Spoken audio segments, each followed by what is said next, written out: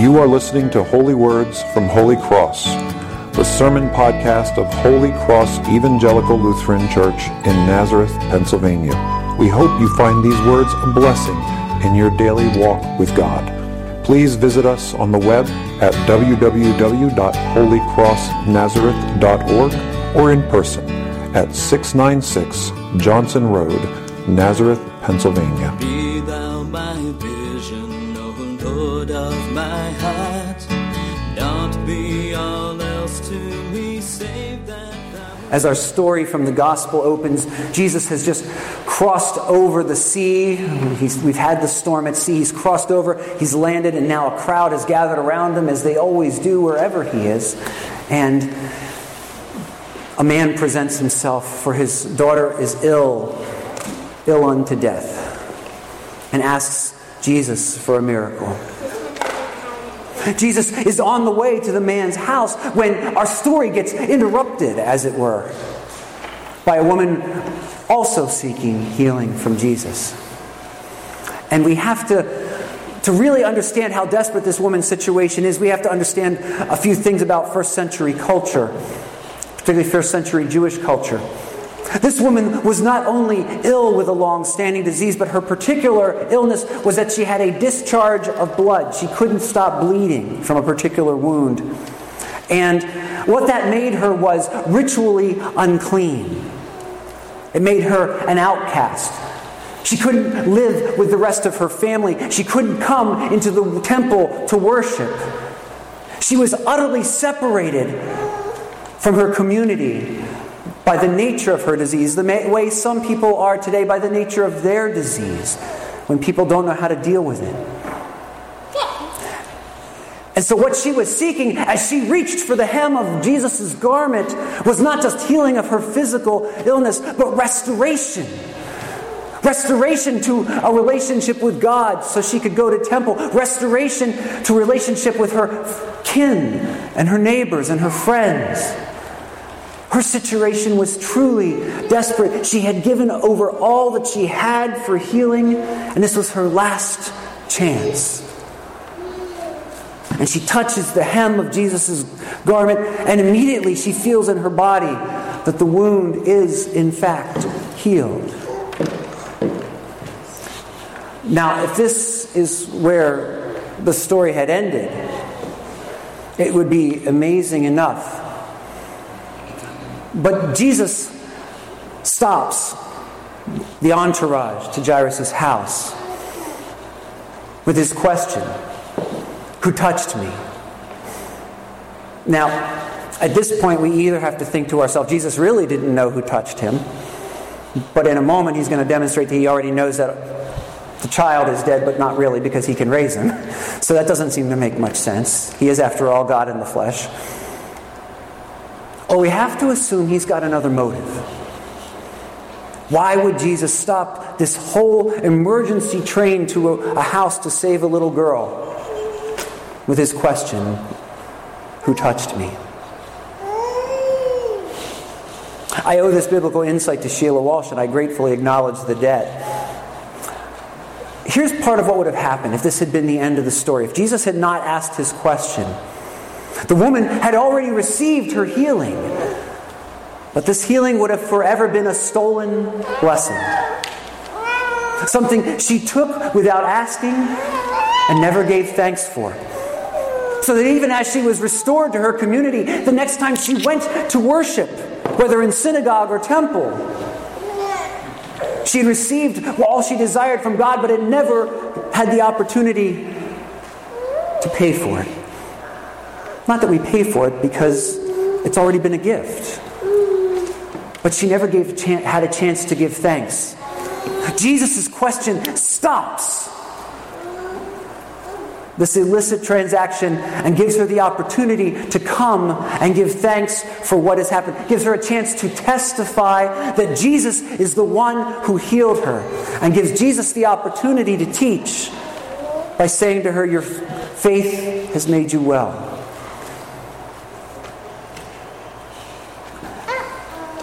Before we go on, how many of us are like that woman before Jesus asked his question?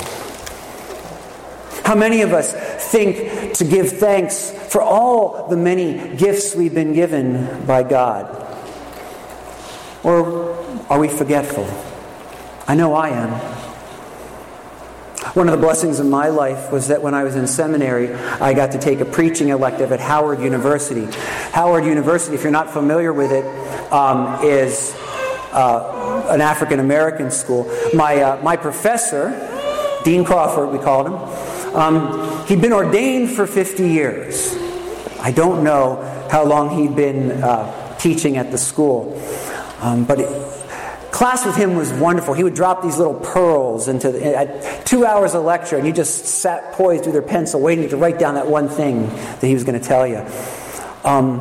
But I got to go to worship at the chapel one time, and I don't know if you know this, but African Americans can conduct worship a little differently than we do as a group. And what was amazing was I was there one time, and we were at prayer, and the pastor was at the altar, and he starts out his prayer like this. He says, "Lord, we thank you that today we are not on our cooling table." And I thought, I don't know if I've ever gotten up and thanked God that I'm just simply not dead today. That I've got life and breath within me. That today I have the opportunity to serve another, to praise Him for the gifts I've been given. Sure, we earn our way in life, but we earn our way with gifts that were given to us. I didn't plan that I would have musical skills. I didn't plan that I would be able to read books and put the pieces together, and that made me set up that someday I could get a master's degree, which meant I could become a pastor. All those were gifts I was given, and sometimes I fail to thank God for the blessings that have already been bestowed. The Corinthian church was guilty of this too, and that's the focus of Paul's letter today. The Corinthian church, they were an incredibly amazing congregation. Made up, many of them slaves who either earned their freedom or been freed, and now they had gotten rich living in a port city and doing business. And yet, they weren't a very generous congregation. So Paul tells them the story about the church in Macedonia, who is incredibly poor, and yet they took up an amazing offering to send to a church that was even more needy than them. And Paul tells them the story. He says, I tell you this story not to put you under any obligation, but so that you can remember that the one who was rich got poor for you. And so you who are rich can afford to be generous to others in their need. Jesus gives this woman a chance to testify to the miracle she's experienced. And so she has the chance to give praise and thanks publicly for what God is doing in her life. But just at that moment, the story changes. People arrive, emissaries from Jairus' house, and they come with the news that his daughter is dead, and he need not bother the teacher any longer. As one person receives their miracle, it seems that the delay has perhaps deprived another person of theirs. But Jesus looks at him and says, it's okay. Just have faith. We're going. And they go to Jairus' house. And of course, the story ends with Jesus raising the little girl from her deathbed. Now here's a question I have for you. In the totality of this story we've heard from the gospel, are we more like the woman with the flow of blood, or are we more like the little girl raised from the dead? I assert to you that we and the Corinthians are more like the little girl raised from the dead, because we understand the fullness of what God is doing in Jesus Christ. We have heard the news that we are not hobbled by our sin. We're not disabled by our sin. We don't have a problem with our sin. We are dead in our sin. And the Lord of glory, who was rich, became poor and died on a cross, that the death we are already in the midst of might be lifted and we could be raised to new life. Who was more grateful, Jairus or a woman who was healed? Every prayer for healing we offer, we hope earnestly for its fulfillment. And yet, we know there must come a time when one prayer will not be fulfilled, so we can make that transition to the kingdom of heaven.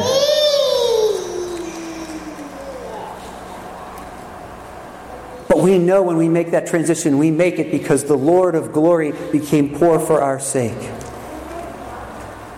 How generous should then our response of thanks be? One of the people I have had the privilege of getting to know in the course of my ministry is a woman named Marva Dawn. I met her in 2002. I had the good fortune to be part of a committee that got to bring speakers to our campus. Marva Dawn was an amazing lady, is an amazing lady. I found out through the internet she is retired but is still with us. Has 4 master's degree and a PhD in theology. Amazing. She used to write the lead article for the Lutheran magazine till church politics deprived her of that position. But when I met her, she wasn't bitter about that. I had the great fortune of picking her up at BWI and being her escort for 48 hours on our campus and then taking her back to the airport as well. And in that time, I got to spend a lot of time with her. Not only was she an amazing intellect, she had once been a triathlete. Some people are such underachievers. But when I met her, she walked with a cane and had several major autoimmune diseases she was dealing with. She married late in life, and her diseases were so serious that it was only a combination of medicines and special diet that kept her alive week to week at that point. And her husband and she measured their anniversaries in months, not years. And I asked her one morning, she would get up at 5 a.m. to begin the medical things that kept her alive. So when I picked her up to go to breakfast at 8, she was ready and had time for both her medical stuff and her prayers. And I met her at her dorm and was walking with her across campus. And here's this woman who used to run triathlons, hobbling along with a cane and barely able to make it from the dorm to the refectory. And I said to her, how do you deal with this? All this change in your life? And she shrugged, and I could tell she'd had this conversation with God a long time ago. And she said, I guess God doesn't need me to run races anymore. But she came, and into that much troubled campus, she spoke words of truth and spoke them peacefully and engaged people in conversation. She was a powerful minister of the gospel.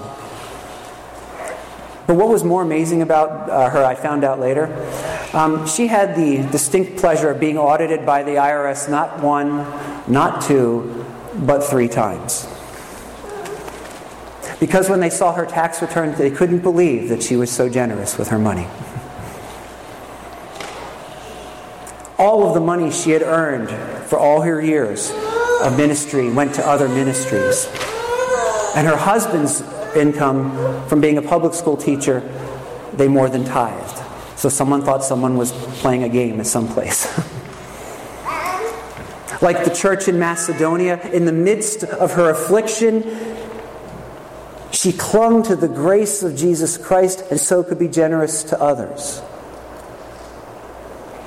Not out of an obligation, because the miracle is already given. Jesus Christ has already died for our sins and has already risen to life eternal, that we might have that same life. But now, we have the privilege of, as last week's reading said, widening our hearts to be generous to others. Would you join me for a word of prayer?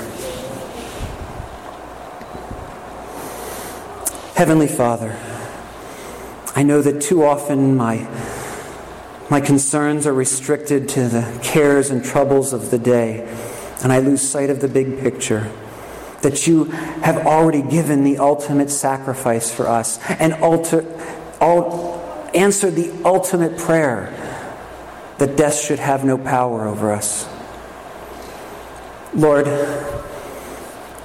I ask that you open my heart. We ask, all of us, that you open our hearts ever wider. Make us to see the needs of those around us as you saw our need. Make us generous to meet them with words, with deeds, whatever is necessary, that others may see an example of the grace we have already received.